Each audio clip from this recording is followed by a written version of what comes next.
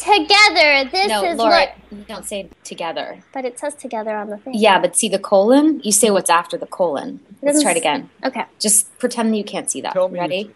Okay. 1, 2. Colon.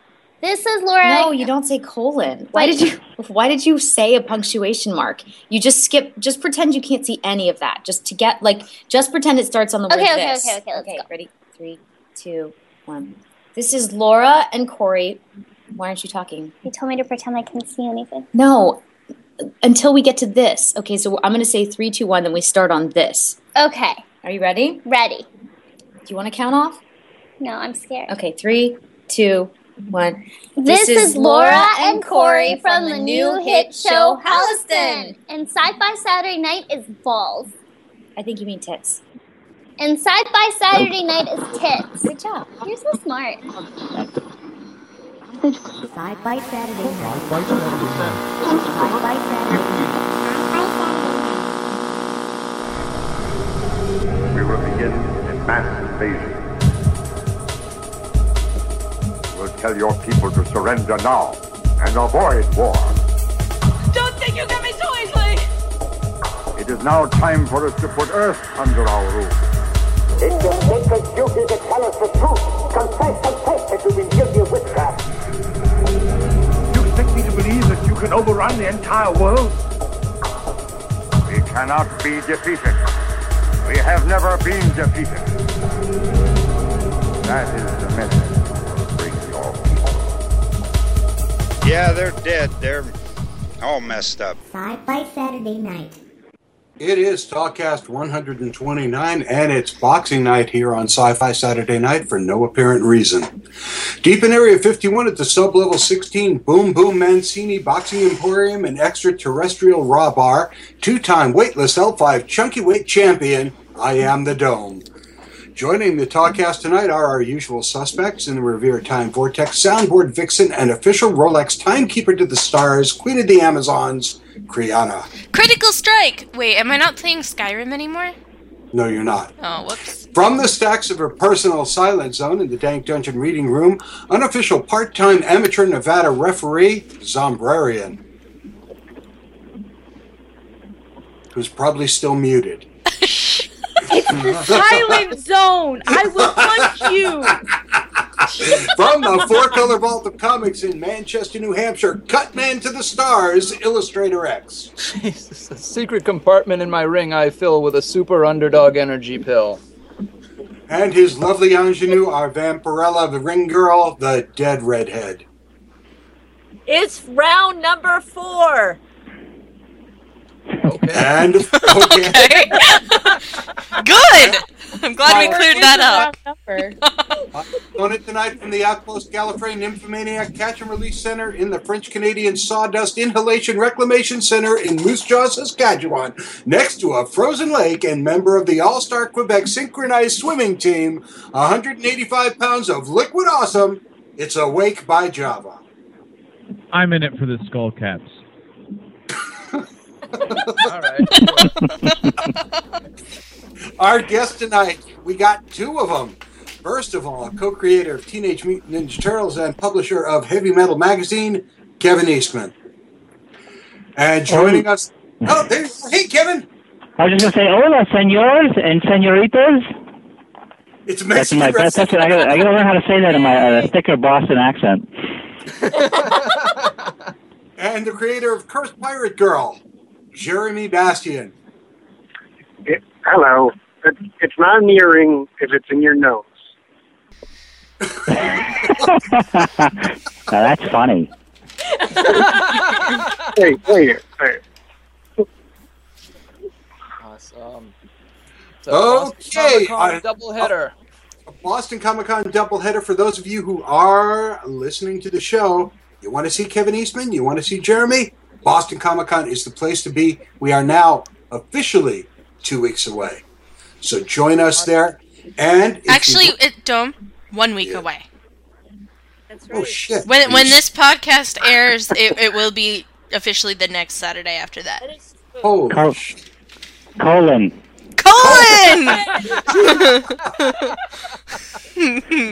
It's closer than we think. Closer than you think. Evidently. So let's start off the show as we start off the show every week with the lovely Dead Redhead to talk about this week's Facebook poll, darling. Our Facebook poll this week was, we asked everybody who their favorite sci-fi feline was for all the cat lovers out there. Oh, I missed the poll. Why? There are many, many cat lovers who listen to our show, so that's why we decided to do this. And our third place, we actually have a three-way tie, okay? Whoa. A three-way tie. Think about this. It was a mix between the Thundercats. All of them? All of the Thundercats, apparently. Even Snarf? I'm not even going to go there. Data's cat Spot, which we do love Spot. Oh, I love Spot. I know. See, I love Spot as soon as somebody wrote that. And then Schrodinger's cat. Yay! Well, okay, that's not exactly science fiction, guys. Well, I would just like to say that Schrodinger's cat won and didn't win at the same time. There we go. Well played, sir. Well played. Classic. Coming in second place, I was very happy to see this one, was Cat from Red Dwarf. Because, you know, the cat. Yes! Yes, I know! Java, be with me! I love Cat. Yeah. Who's number one? Number one is Mr. Heinlein's The Cat Who Walked Through Walls. Pixel. Had a lot of Robert A. Heinlein fans. We must have a lot of Heinlein fans because I was very surprised. I think Spider Pixel Robinson. has respect. Pixel is fairly fucking awesome. Yep, absolutely. No questions asked. You know, nobody mentioned Mr. Bigglesworth from Austin Powers. That's kind of sci-fi, right? Yeah, that's because no one stoops that low. No one mentions Heathcliff either. Well, that's not sci-fi. I'm sorry. They are talking cat. Well, by that logic, you could also include Garfield. No, but I was actually fairly impressed. The two people went for Nastasia Kinski. Yes. Yep. Oh. Yeah. Natasha. Should have been. Should have been Simone Simon from the original Val Lewton version. And all the way. I also would have liked to have seen Fritz Leiber's Space Time for Springer's cat. A little higher, Gummidge, but that's okay. There we go. Illustrator and X I both went after Omaha the Cat Dancer. Oh my God! When is he going to finish that series? I know.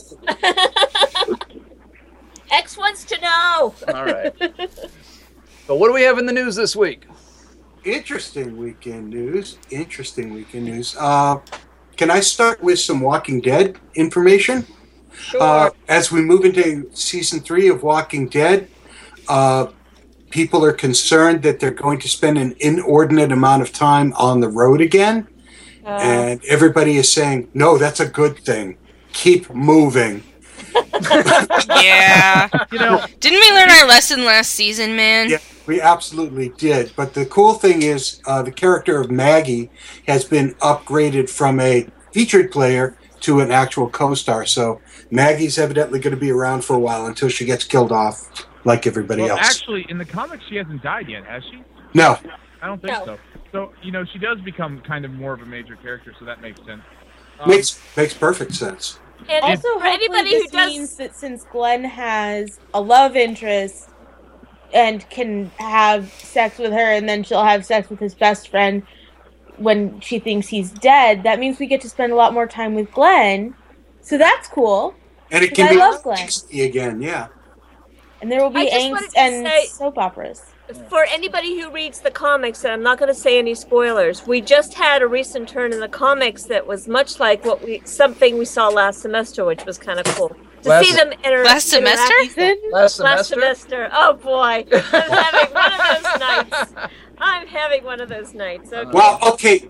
She needs a little more medication. Could you get on that, X, please? And you know what? If you are a fan of The Walking Dead, then you should definitely go over to mapofthedead.com to see a survival map in case zombies do arrive. I know where I'm going. The wonderful thing about this map is that it highlights not only danger zones where there are high concentrations of people who will become zombies, but also necessary resources. So you can look around your neighborhood or your city to find out where would you go to stock up on ammo and guns. No, I'm going to the Sam's Club down the street, and then I'm going north. And anybody who wants to go north with me, because I'm just going to go to the place where they're going to freeze. I read the book. I say I live in Los Angeles, so I'm surrounded by zombies 24/7, and Nice knowing you, Kevin. I got to get out of here. That's why I'm coming east. I got to get out of LA. That's right. Come on back. Well, my wife's got horses, so we're set for transportation. Oh, there you go. Perfect. Excellent. Nice. I'm just gonna hide out here and keep the guns under the blankets and be done with it. That's it. I'm done. I'm done. Come at me, you bastards. I've had it. I'm just going to make sure before the zombies hit that I go to the Boston Comic Con, which is going to be next weekend, April 21st and 22nd, in the Heinz Convention Center. that was the best segue ever. That was perfect. We pride ourselves on being a professional podcast. And this guy's he's been around the block. He knows it. Right. I love it. Spend money on original artwork from great artists like Jeremy Bastian, Kevin Eastman, and meet the Sci-Fi Saturday Night cast there as well. Yeah, you can do that, I suppose. Then it's liquor and guns, but and zombies. Not necessarily in that order. Maybe guns and liquor. There you go. Speaking of guns and liquor, Fringe may have another season out of itself. Oh, and we will need the guns and liquor because that's the only way to deal with that. Now, I think Fringe has definitely got another season in it. Oh, yeah. I disagree. I really do. It's good. It's been a really good season. It has, and they should end on a high note. Well, I'm really afraid it's going to do what so many shows before it, like Dollhouse, did it. They only got one season. They got an extra season, and it just kind of died, like it left a bad taste in your mouth. Like something died there, like the show died. See how I'm doing this? I'm afraid for Fringe if it gets another season. Well, actually, what they're talking about is an actual half season.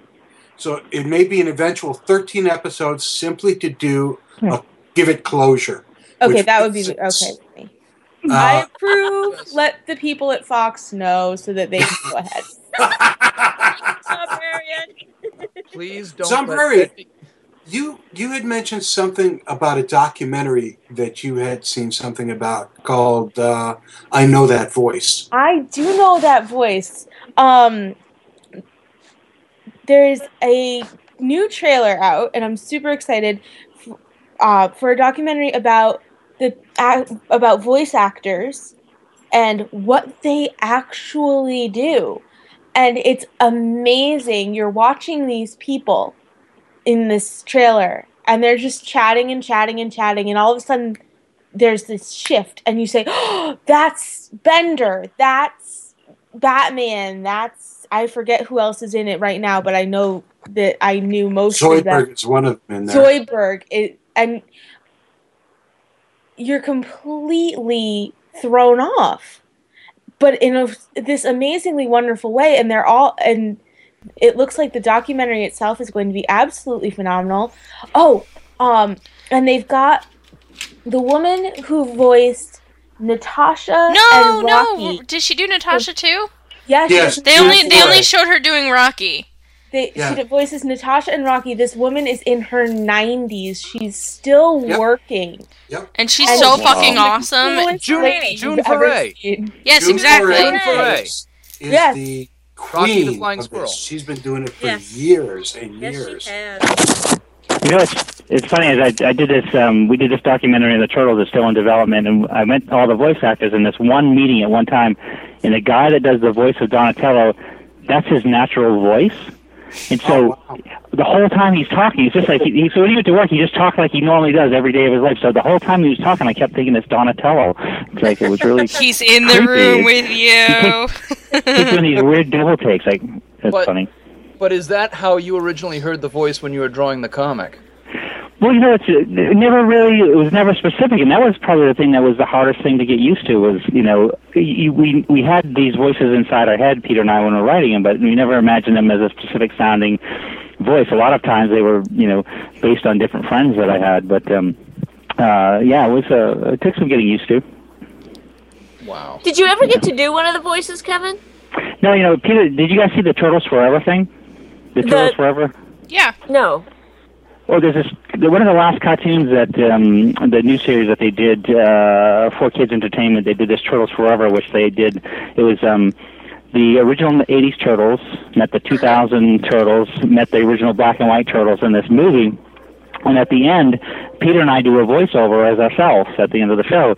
This little cutaway to this live action thing, but it's fantastic. I've never really done anything more than that, but voice-wise. But I hate the sound of my voice. I think even I don't like listening to myself on an answer machine. It's like I don't know. I sound like I think I sound like Urkel or something. Well, definitely skip this episode of Sci-Fi Saturday Night then. Well, with the magic of podcasting, both you and Jeremy are going to sound like James Earl Jones by the end of this. Or Morgan Freeman, whichever you choose. Well, make me and Jeremy, give us English accents or something cool, something like that. Oh, yeah. Totally. We can make that happen. Kriana, put in the... I'll requisition that up for you. Yeah, get the filter in there for it. Thanks. What else we got going on, guys? This was a slow week in sci-fi. It was a good time to have two guests. Are you kidding? Ender's Game was pushed back 8. Yeah, no one cares. Yes. Continuing in my news trend of stuff you can buy, along with Nathan Fillion's steampunk arm and the house of that guy who made his living room into the bridge of the Enterprise. Enterprise, yes. You can also buy District 12 from the Hunger Games. If you have $1.4 million just lying around, I know I do. Kevin, can you handle that? I gotta clean out a few mattresses anyway. What the hell? Oh, perfect. Fabulous. I just don't have room for all my money, so I'm thinking about buying it. I'm tired of burning it. It just makes so much pollution. It's just. No. Now, did you guys? I told you. You guys see the clip? I'm putting the original first drawing of the Turtles that Peter and I did up for sale at the Heritage Auction. Yes, I did. I saw that. It's very exciting. It's sort of. I'm letting some other cool stuff go. We can talk about later, but I like the Nathan Fillion thing. Is it from Firefly? What is that from? It's from Castle. Castle. Oh, Castle. Their steampunk episode. I think it's probably already been sold, but it was up for his arm from that episode is up for auction. Oh, that's cool. Not like his actual arm, the costume arm he wears. Thanks for that clarification. Thanks for clarifying it. Yes, Nathan Fillion is like a lizard who throws things. He is Because dedicated. he had to walk around your house with just his arm, or have it hanging above a fireplace or something. I just. Go ahead. No, I was just going to say, one thing I'd want to buy, Jeremy. Yes? You have 1,000 million billion tiny little lines in your original art. Please tell me you're bringing some to the show to sell. Wait, bring a what? Please tell me you're bringing some original art to the show to sell. Oh, well, I sell my originals through a guy, but I usually bring some to show what they look like. Because it's all drawn at actual size, so it's all pretty small. Yeah, good. So, I can put it in my pocket and walk away with it. That's great. yeah. But the gentleman who first published it through Olympian Publishing, he's sort of like my art manager. His name's Tom McGovin, and he sells all the original stuff. So. And you can find that at where? You can find him through centuryguild.net, I believe, or something like that. Google it. Google something like that. Yeah. I'm sure it'll come up. Just use the Google. The power of Google. I got that. I'm in the studio and I got two Dachshunds doing a WWF match on the floor. I got Peanut and Justin Bieber going at it. They know that it's boxing night here on Sci-Fi Saturday Night. Obviously. And who are you rooting for, Kevin? Kevin, tell us. Like, you Peanut. didn't tell us before the show. How did you end up with a dachshund named Justin Bieber? Well, my wife and I stumbled across a dachshund that we fell in love with, and we named her. Well, the kids named all the dogs after snacks. So the first one we got was named Pickles, and then came Pretzel, then came Pudding, and so on and so on. So as we rescued more dogs, it got to be around 11 of them, and finally I'm like, I shut them all. I shut the door at 4, but they kept coming. And It finally never works, does it? It does. It's like, we love our wives, and she supports all of my crazy antics and crazy work hours and schedules. So, and I love the dogs anyway. I'm a huge animal fan. And so she comes into the studio once. It's out in the back of the house, and she comes in and she goes, "Hey, if we got another Dachshund, if we got another dog, what would you name it?" And I said, "No way, ain't gonna happen. Take it back. Forget about it." Those are name options, by the way. And well, finally, I just seen like Justin Bieber was a guest on like the Today Show, and so I went through that whole list of names, and I said, or I'd call it Justin Bieber. And so she went into the house, and about a few minutes later, she came back out, and she held up this dog. She said, "Meet Justin Bieber." So Bieber is the only dog that isn't named after a snack, and he had been stuck in a cage for 4 months and never really let out. So when we brought him home, and he basically ran around the yard for 2 hours straight, nonstop, and he was just we love them all dearly, the most darling things. But yeah, so Justin Bieber is the only non-snack named Dachshund. And now he's wrestling. It's funny, he's wrestling the other dog that stays out in the studio a lot is a dog named Peanut, and Peanut's got hair. It's called a wire-haired Dachshund, and he looks like Chewbacca. But he does. He's this wire hair thing, and he was across the yard once when we first got him, and I go, "Come here, Peanut," and I said, "Peanut," and then he smiled at me, like literally smiled, like something you see in one of those TV commercials about dentist sticks for dogs. He's got this big white grin.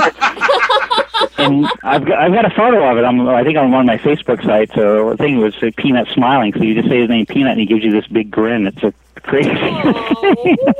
But they're just awesome. We love them dearly. It's like at night I've got 6 inches on one side of the bed. My wife's got 6 inches on the other side of the bed, and all the dogs have the middle. Oh God. Literally the way it should be. Yeah. They think so. Yeah, that's awesome. All right. We've sort of blurred into the interview section. That's okay. Well, you said it was slow news anyway, so, but I love The Walking Dead, by the way. That's one of my favorite shows. And the comic. Yeah, it kind of comes and goes for me. I prefer the comic to the show, but I like what the show tried to do in its season 1. Kind of fell apart in season 2, and I'm hoping they get their shit back together in season 3. It would be awesome if they did. It's funny. It's you never know how those things are going to go. I just watched Firefly again, the whole series recently, and it's like that was one of those shows that had some really great moments and then some really kind of static ones, but it was overall enjoyable. But yeah, it was just overall one of the things that the network really never really knew how to deal with. Yeah, it was a sci-fi western. It was very specific in what they were doing. It just never caught on. Well, there's a grand tradition of sci-fi westerns. The first real hit sci-fi western was actually Star Trek, which was marketed to the network as Wagon Train to the Stars. You're showing your age again, Dom. Yeah, really. Sorry, Ben. Well, it's funny because I've been watching Eugene Roddenberry's Trek Nation, which is a really, really interesting documentary, which ostensibly started out as Eugene trying to get a handle on what it was his father, Gene Roddenberry, was, because as a kid he was rebellious and never really got into the whole that little Star ungrateful Trek bastard. thing. I mean, nothing. Had that been your father, you would have appreciated him. Sure. Unlike now. Next question. Yeah. Exactly. Well, now speaking of film projects, Kevin, I noticed that on your site, one of the things you talk about is Los Angeles. There was like a potential film project. What's that about? Well, Los Angeles was an idea I came up with Simon Bisley probably 10 or 12 years ago. We were contacted by a game company to develop some ideas, and that was one that I it clicked on, but I decided to keep it for myself, and mainly because I live in Los Angeles, and most of the time this place does seem like an episode of The Walking Dead. It's like just with more agents and a few more vampires. But so we started developing. I loved, a post-apocalyptic setting, and I loved, like the original Warriors movie, and I kind of combined a lot of other sci-fi elements, post-apocalyptic Warriors, Escape from L.A., the way it should have been done, and some other things, and sort of converted it into this whole concept called Los Angeles. And we've Simon and I have completed the visual package. It's about 40 paintings and concept works, and I have a finished screenplay, and we're going to actually, when I finish this run on the Turtle series I'm doing with IDW, one of the other projects I'm doing is they're going to be, publishing the Los Angeles comic series, which we're just starting work on now. Oh, nice. So, and then pitching it as a movie, pitching it as TV stuff, and that kind of thing, especially out here. You're either going to pitch it and it's going to be sold the first day, you're going to pitch it for the rest of your life, and, on my gravestone it'll say the guy that still couldn't sell Los Angeles. Or it'll be somewhere in between all of that, but it's kind of a neat project that's been fun to develop. Okay, well, I want to look at that. Do you bring in anything from that to the show? Yeah, actually, I wanted to bring lots of bits and pieces, odds and ends. I haven't been to Boston in, my goodness, for 10 or 15 years at least for, this kind of appearance, besides visiting family or friends and stuff. So I'm excited to come and hang out with a lot of my hometown folks, being a native Mainer, and some of the first underground comics I used to get was a Million Year Picnic back in the day. I drive down. Yes. Oh, yeah. Yeah, I used to me and a cook. I used to cook lobsters on the coast of Maine, and me and one of the other cooks would drive down on our day off from Kennebunkport down to Million Year Picnic and stock up on underground comics and other cool shit, and then drive back. First comic store I ever went to. Oh, I love that place. Yeah, that's fantastic. It was such a cool, head shop, smoke shop, underground comic store. It just smelled funky, and it was awesome. Yes. It was just great.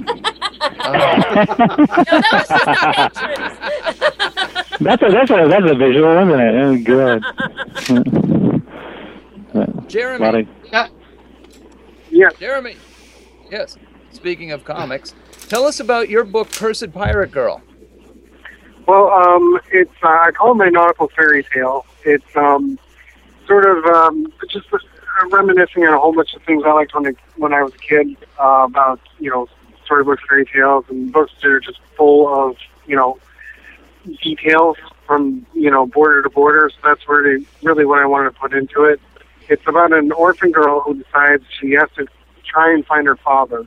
The time has come. She's going out in the world and trying to find him. All she knows, though, is that he's a pirate captain of the America Seas, but nobody really believes her because those are sort of like mythological waters, and that's where mermaids live and leviathans, take down ships and stuff like that. So, but she eventually makes her way to the Americas, and then she has to go from ship to ship, trying to find out, which one's her dad's and where she belongs and sort of what happened to them. So I wanted to create like an iconic, Dorothy kind of character or Alice kind of character, and so this is where that comes from. Nice.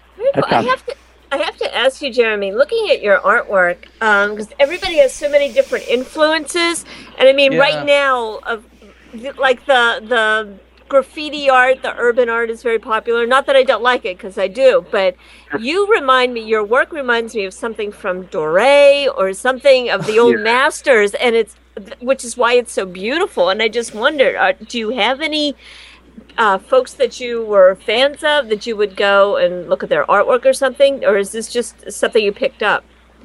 Well, as far as contemporary artists, Aaron Horkey and Vanya Zuravlyov are two amazing kind of neat guys, and their work is just I drool over it every time I see them in juxtapose or high fructose and stuff like that. But other than that, a lot of my influences are very much deceased, like Doré and Harry Clark and Franklin Booth, Arthur Rackham. Fantastic stuff, all of it. That's beautiful. It's incredibly beautiful. Tell me you're selling prints. What was that? Tell me you're bringing prints to sell for the show. Yeah. I have a series of prints that I've done that I print them out and then I stain them with tea and throw them in the oven to give it that sort of antique sort of. Wait, I'm sorry. You throw your artwork in the oven? Yes. I stain it with tea. I brush on tea, and then I have this like tray I made out of aluminum foil, so I can put 2 pieces on a tray, and then I got 2 trays going at once, and I just pop them in the oven, crisp them up a little. Wow! At I love Boston it. Comic-Con, you can buy Easy Bake Art. Oh, that was mean. Jeremy, are you going to have copies of the collected edition? The only copies I have left are this sketch cover series that we did through Olympian. The book is coming out through Archaea, but that won't be until I think the end of June.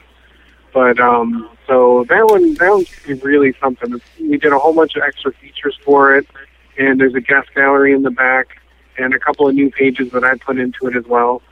So I'm really looking forward to that one. The sketch cover ones are a little pricey because I have to charge, like what I would normally charge for a con sketch. So I'm very limited on those. Gotcha. It's just, you stare at some of your work and, at the intricacy of it, and it's just, you marvel. And I was going through... Go ahead. I'm sorry. Go ahead. No, I was just going to say, this is like, we've talked about this, Dome, where there's always that one artist at a show that you discover and you're like, oh my God, where have you been all my life? And it's like, we found like Tracy Lee Quinn or other artists like that, or Sarah Richards, again. Yep. If you ever meet Sarah Richards at a show. Or Julie Myers. And Julie Myers. And let's list every artist we've ever had on the show. Ready, and go. But no. Colin. Check. Colin! Now, Jeremy, you're doing a tour. You're going to Chicago right now, right? Yes, I'm on the road. To C2E2? We're actually interviewing you on the back in the back seat of a car, as I understand. Yes. I am. I'm driving there with a couple of people you might know. Dave Peterson of Mouse Guard fame. He's got a couple of Turtles covers. And amazing artist. He and his wife. So. So tell Dave, I said I just met him. He's an awesome guy. It was really exciting to meet him, and I'm a huge fan of Mouse Guard, and that's awesome. Please tell him I said hi and give him my best. Yeah, he goes on and on about your work too. Aww. That's really nice. Love that. So nice. They're so cute. Nice for that here at Sci-Fi try. Saturday night. Now, Kevin, you're doing a tour too. I noticed that you're not just hitting up Boston. From here, you're going on to London and then, like, trotting around the world, basically. Well, it's for the longest time I really didn't do that many shows, especially when the kids were growing up. I've got an 11-year-old and a 6-year-old, and I was just didn't want to be away from them, and so I kind of kept it down to San Diego and an occasional signing, do New York or something like that. But then, they're a bit older, and especially that.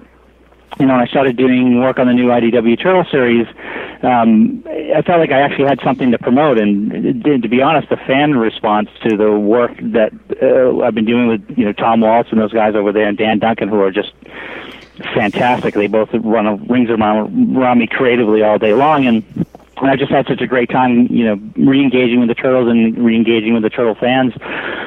It's just been a blast to go out and do it and promote it. So. Besides doing things like the Detroit Con, which I hadn't been for many years, and since the days Pete and I went there, and Boston Con, and New York, and then I'm doing some stuff. I'm going to guest direct one of the episodes of the cartoon show for Nickelodeon, which is really exciting. Awesome. That's very cool. Yeah. And working on the new movie now and that kind of stuff. So Nickelodeon sort of they just launched a big program in the UK, and they invited me to come over there and do that show. They said they'd pay my way, and London's one of my favorite cities, so I said I'd love a free trip to London just to go goof around and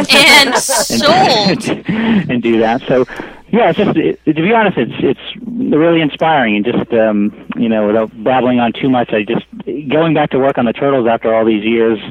Working in the comic series has reminded me of two things. One, how much I love drawing comic books, and two, how much I love and miss the Turtles. And it's been really, kind of life-altering in that sense that I just decided to sort of give up on a lot of things I've been doing out here in Hollywood and get back to drawing comics for a living, because that's something I lost somewhere along the line that I've just enjoyed so much. It's something I didn't realize how much I missed it until I got back into it. So it's been pretty awesome. Now, I know we talked about this before the show, so you don't have to say anything.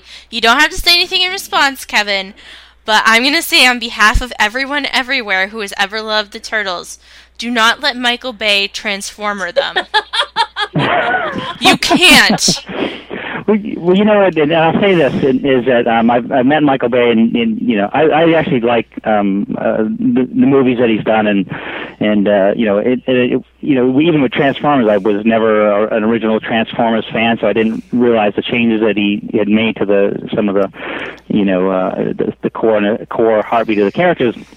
But I enjoyed a lot of his work, and Jonathan Liebsman, who's the director of the film, and I've met both those guys, but I'd been working with some of the team before, developing some of the ideas. I mean, we've been working on the Turtle movie for a couple of years, and Michael Bay's comment, literally, and I can't unfortunately tell you anything of what they're doing with the movie besides that I've read about 60 pages of what they're doing, and it's absolutely awesome, is that one of the comments that we had talked about earlier is that, hey, where did the turtle mutagen come from? And I said, well, back in Turtles 3, 4, 5, 6, and 7, we explain that the mutagen is a substance that comes through the Ultrons, through the little Krang-like looking guys, and it comes from outer space. So it's an alien substance that helped mutate the turtles. And so somebody had said, so the turtles are aliens. And I said, no. The mutagen that turned them into turtles is of an alien nature, but they're not aliens themselves. And that kind of discussion, as it was bantered around, it kind of got a little convoluted and was kind of put out the wrong way. But then, what happens is somebody says something like that, and then it becomes a marketing thing. And, now even Jonathan Liebsman, who was on the road promoting, Wrath of the Titans, ends up talking more about the work he's going to be doing on the Turtle movie than the movie he's out promoting. Well, you know what the reason for that is? That people really care. Oh God, trust me, and I love that, and I think that I was scared shitless when we were working on some of the, and I should say, Tom Waltz, who really brainstormed the relaunch concept and threading together so many bits and pieces from the black and white series, from the animated series, from the live action stuff into this new, kind of new foundation that we're going to build all of the rest of the storytelling, at least IDW wise, from. He's the one that kind of conceived that. But we did things like having April name the Turtles their characters instead of Splinter, and I thought that was going to be something that would get a absolutely massive fan lashback, or even the fact that we had them, much like there was parts of it were used in the reincarnation aspect that we did in the cartoon episode when we had the Turtles be reincarnated and those kind of things. I thought some of those dramatic changes we did would be, really disconcerting to a lot of the fans, but I think the way that we were able to connect it to the core story and the attitude and the tone and the mood of what we've been doing as a story, I think that people have embraced some of these tweaks and seem to be pretty happy with it. So I'm keeping my fingers and toes crossed there as well, because we're trying some things and taking some chances. Okay, and when I say people care, I really mean me. Well, I appreciate the love, and I tell you that fans are hard to come by. Female fans even are harder to come by, and I love all of them dearly. Okay, what's even harder to come by? Sorry, Dead Redhead, but it's redheaded female role models. Just saying. Oh, yeah, I was going to say, having April O'Neil probably really boosted your female fan contingent, because she was tough as nails. And it was always so awesome when I was a kid to turn on a cartoon and see a girl driving the van and basically saving the day whenever the turtles did something stupid instead of sitting there and waiting to be rescued. Because even instead of being Batgirl Daphne on the scoop. Yeah, instead of Daphne. Yeah, exactly. I was just going to say that, talk about rabid fans, though. I remember going to the museum once, and there was somebody from a state out west somewhere, because I don't want anything that could potentially, that we could mention anything that was around somebody. But this was somebody it was a young female at the time, and she laid down in the middle where you guys had the area at Tundra where you had all the stuff for a while. Mm-hmm. We did the tour of Mirage Studios. The tour of Mirage Studios, and she literally laid down on the floor and started crying. Oh boy! That's the Beatles. My fans very much the same. That's not too far off, though. Like seriously. Kevin, I think the only way that you're going to make sure that this film does not disappoint those fans is if you include a sci-fi podcast integral to the yes. A lot of screen time. Speak to Michael and just make it happen, okay? A quick walk on will be fine. Mm-hmm. I will. We'll also have Jeremy's character and Mouse Guard in there too. It'll be awesome. Excellent. Great. Good. The turtles will be reading Jeremy's comic. There we go. There you go. Well, I think April O'Neil is Cursed Pirate Girl. Well, there you go. I love it. Twist! Colin! I think we should just start saying random punctuation marks, just be talking, be like N dash, ampersand, asterisk. Sorry. I always love that line in Austin Powers when the guy said that he had a relative that thought he invented the question mark. I always told people he invented the question mark. I think I've used that in interviews before. Oh, and I invented the question mark. Really?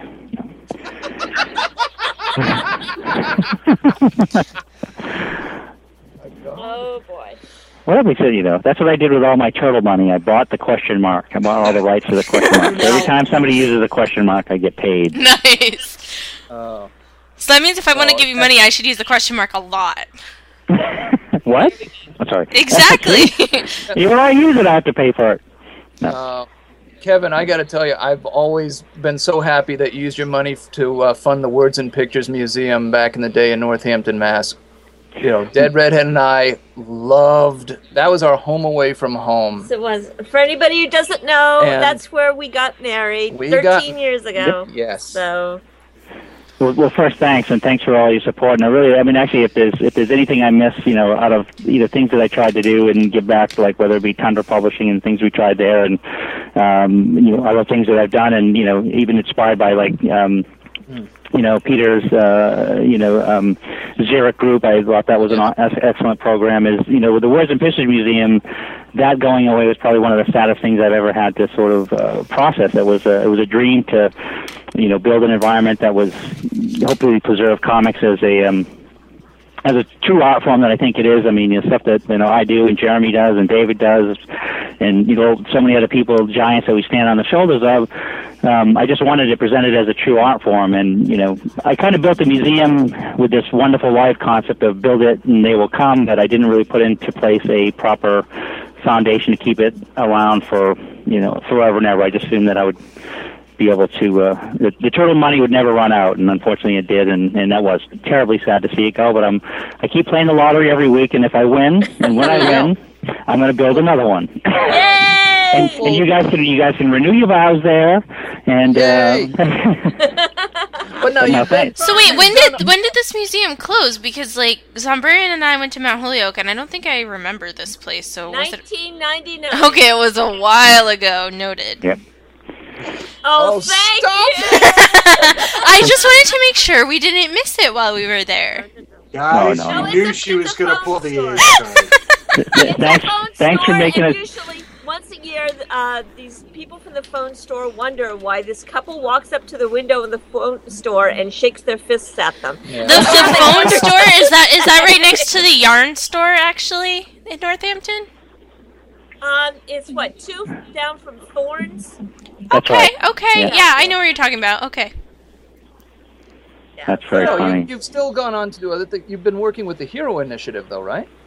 Yeah, I did this really fun show out here in LA over the holidays. It was called 35 Days. It was Los Angeles, 35 Days with Kevin Eastman, and it was kind of inspired by my friend Gaston. He owns Meltdown Comics, and he had gotten this gallery space, and he wanted to kick off with a fun show, and he said, hey, why don't you show some of the work you've been doing on the Turtles now that you're back doing that? And also, we were coming up on Heavy Metal's 35th anniversary, which is 2012, so I kind of did this thing, I call it a Turtles and Tits show, where it would be, I bet it was tits! Come on! Exactly. It must be really good. Exactly. Wait, tits are good and balls are bad. Okay, got it. Right. We put the balls in the back room. Where they belong.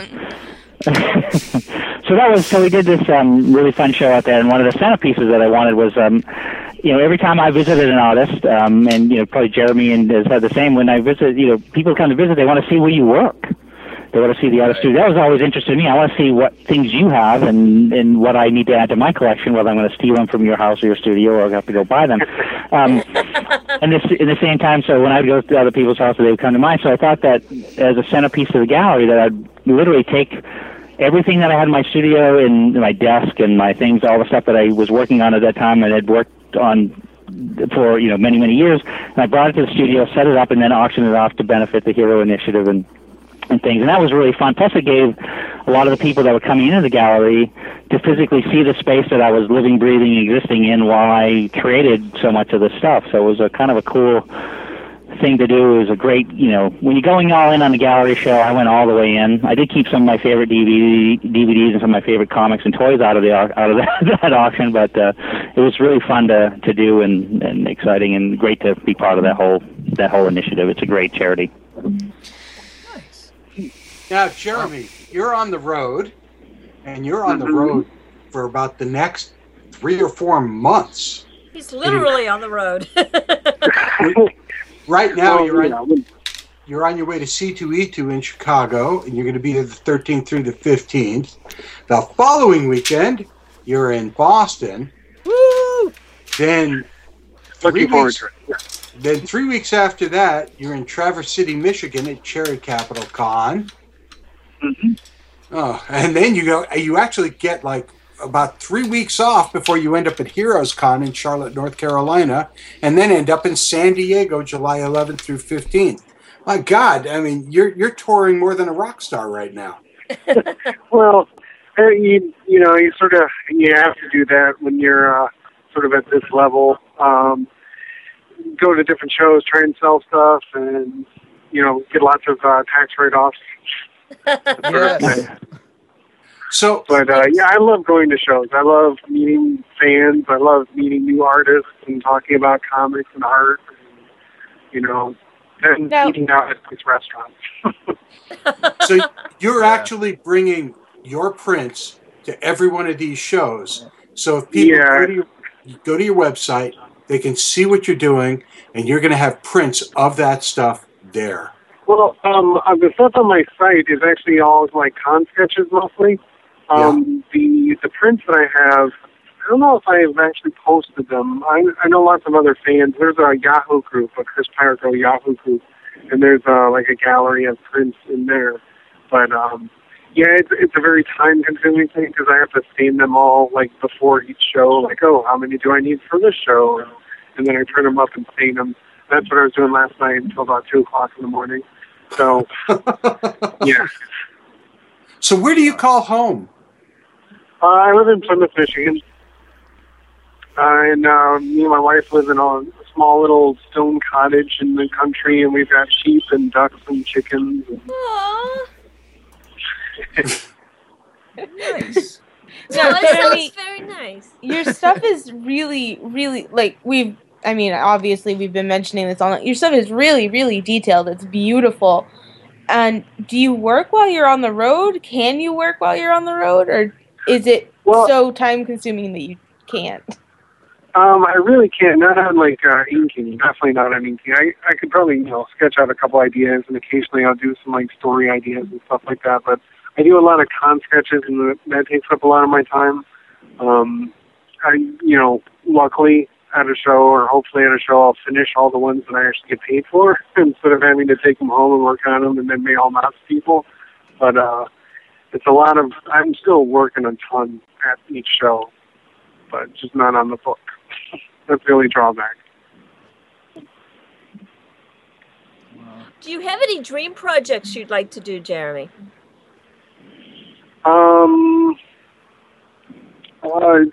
Wait, dream what? Sorry. No, any projects? Are there any stories? Okay. Yeah, whether it's something that's really comic book related, or if it's a fairy tale or something like that that you'd really like to work on. Well, I grew up, and one of my favorite comics growing up was the Alan Moore Swamp Things, done by John Cobblepot. Yeah. Yes. And like, I would love to do a Swamp Thing story. That's like, my number one. Like, if I could do that, then I could consider myself a successful professional. But other than that, I don't think my style lends itself to a lot of different, it's definitely not like a cape and cowl type of thing. Not even like an X-Men kind of thing, which is like my second favorite book when I was growing up. Maybe storyboarding a Michael Bay movie. No. Work with us. Oh my God! Now that you say it, I can completely see you studying John Totlben's work. Oh my God! I was going to say, how about a Miracle Man next to that? Oh, the rights! Don't even get into that. Well, other than that, maybe like a collection of fairy tales. Like that'd be cool, or some Poe stuff. I've been wanting to illustrate a Mask of the Red Death for a long time.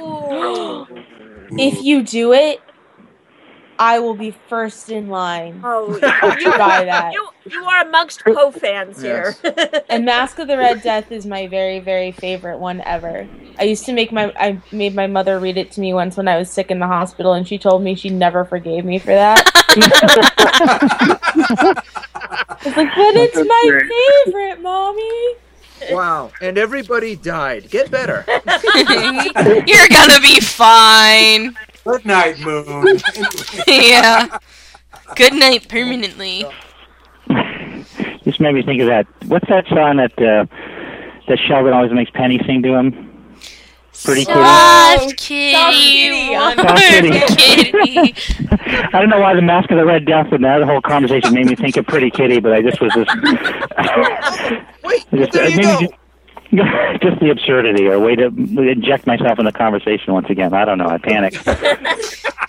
Jeremy. Segway noise. Woo! Mouse Guard spin-off. Mouse of the Red Death. I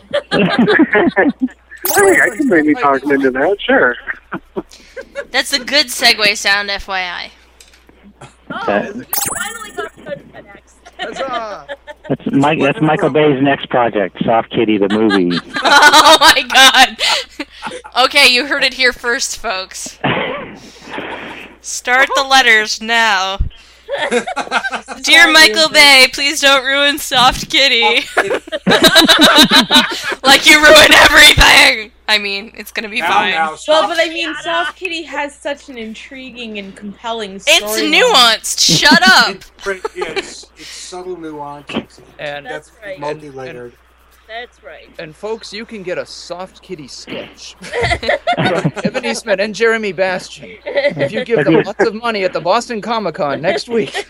Wow. 21st and 22nd. This is not product placement. Yet another excellent segue.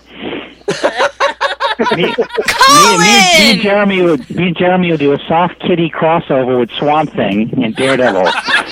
Yeah, there you go. So I'm like Steve Bissett, Albrecht Dürer, and John Totlben. Wait, and they'll all be bleeding to death from their sleep. But the kitties are teenage, deformed, and samurais, right? Absolutely. Teenage deformed samurais. Well played. The David Peterson covers. There we go. Well, again, if you stop by the Sci-Fi Saturday Night booth at Boston Comic-Con, we'll be happy to walk you to Jeremy and Kevin's booths at the show. I might be too shy to go to Kevin's booth. When is the show, Brian?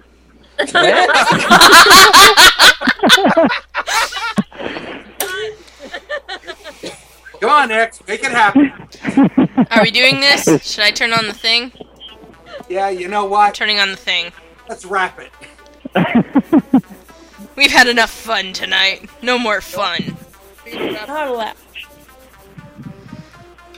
Did we lose Illustrator X? He's back there, but he's quiet. Yeah. He's going for beers. Yeah, or something. You hear me? There I we don't go. know. I can't hear him really at all. Hello? Can you hear me now? Yeah, that's better. What'd you do? Nothing. Actually, leaned into the microphone. Now talk, say something, do the ending. All right. Well, coming up next week, first, we're at the Boston Comic Con. We'll still be doing the show because it's the return of Steampunk City artist Dave Gordon. Then on April 28th, Hugo Award winner, Nebula Award winner, sci-fi legend Norman Spinrad will be here. Hello. May 5th, Summit City Comic Con founder Zach Cruz will give us the inside scoop on this year's guest list. And on May 12th, from Browncoats to Z-Con, Mike Dougherty will explain it all. Sci-Fi Saturday Night is the official podcast of the Boston Comic Con. Can you believe it? Come meet the Sci-Fi Saturday Night crew at the Boston Comic Con this April 21st and 22nd. Tickets are still available at www.bostoncomiccon.com. Tonight's outro music provided by The Traffic Lights. Pick up their CD, Hold a Folk, at robwattsonline.com. Dome? I want to thank Kevin Eastman and Jeremy Bastian for joining us today. We'll see you guys next weekend. And again, if you want to join us, come to Boston Comic Con, come to the Sci-Fi Saturday Night, and we will bring you to them. I want to thank the usual suspects tonight from the Revere Time Vortex, the sweetheart of the soundboard, Kriana, and Grammar Girl Zombrarian. Thank you, ladies. Now I'm really craving pizza. Knockout! From the Four-Color Vault of Comics, Illustrator X and the Dead Redhead. I am so looking Colin! forward to next weekend. Colin! M-Dash! Thanks for having me on, you guys. It was awesome. Thank you. From Outpost Gallifrey's Catch and Release Nymphomaniac Center, Awake by Java. So long, everybody. This is Dome saying, Genie, shared pain is lessened, shared joy is increased, thus do we all refute entropy. Good night, everybody. Good night.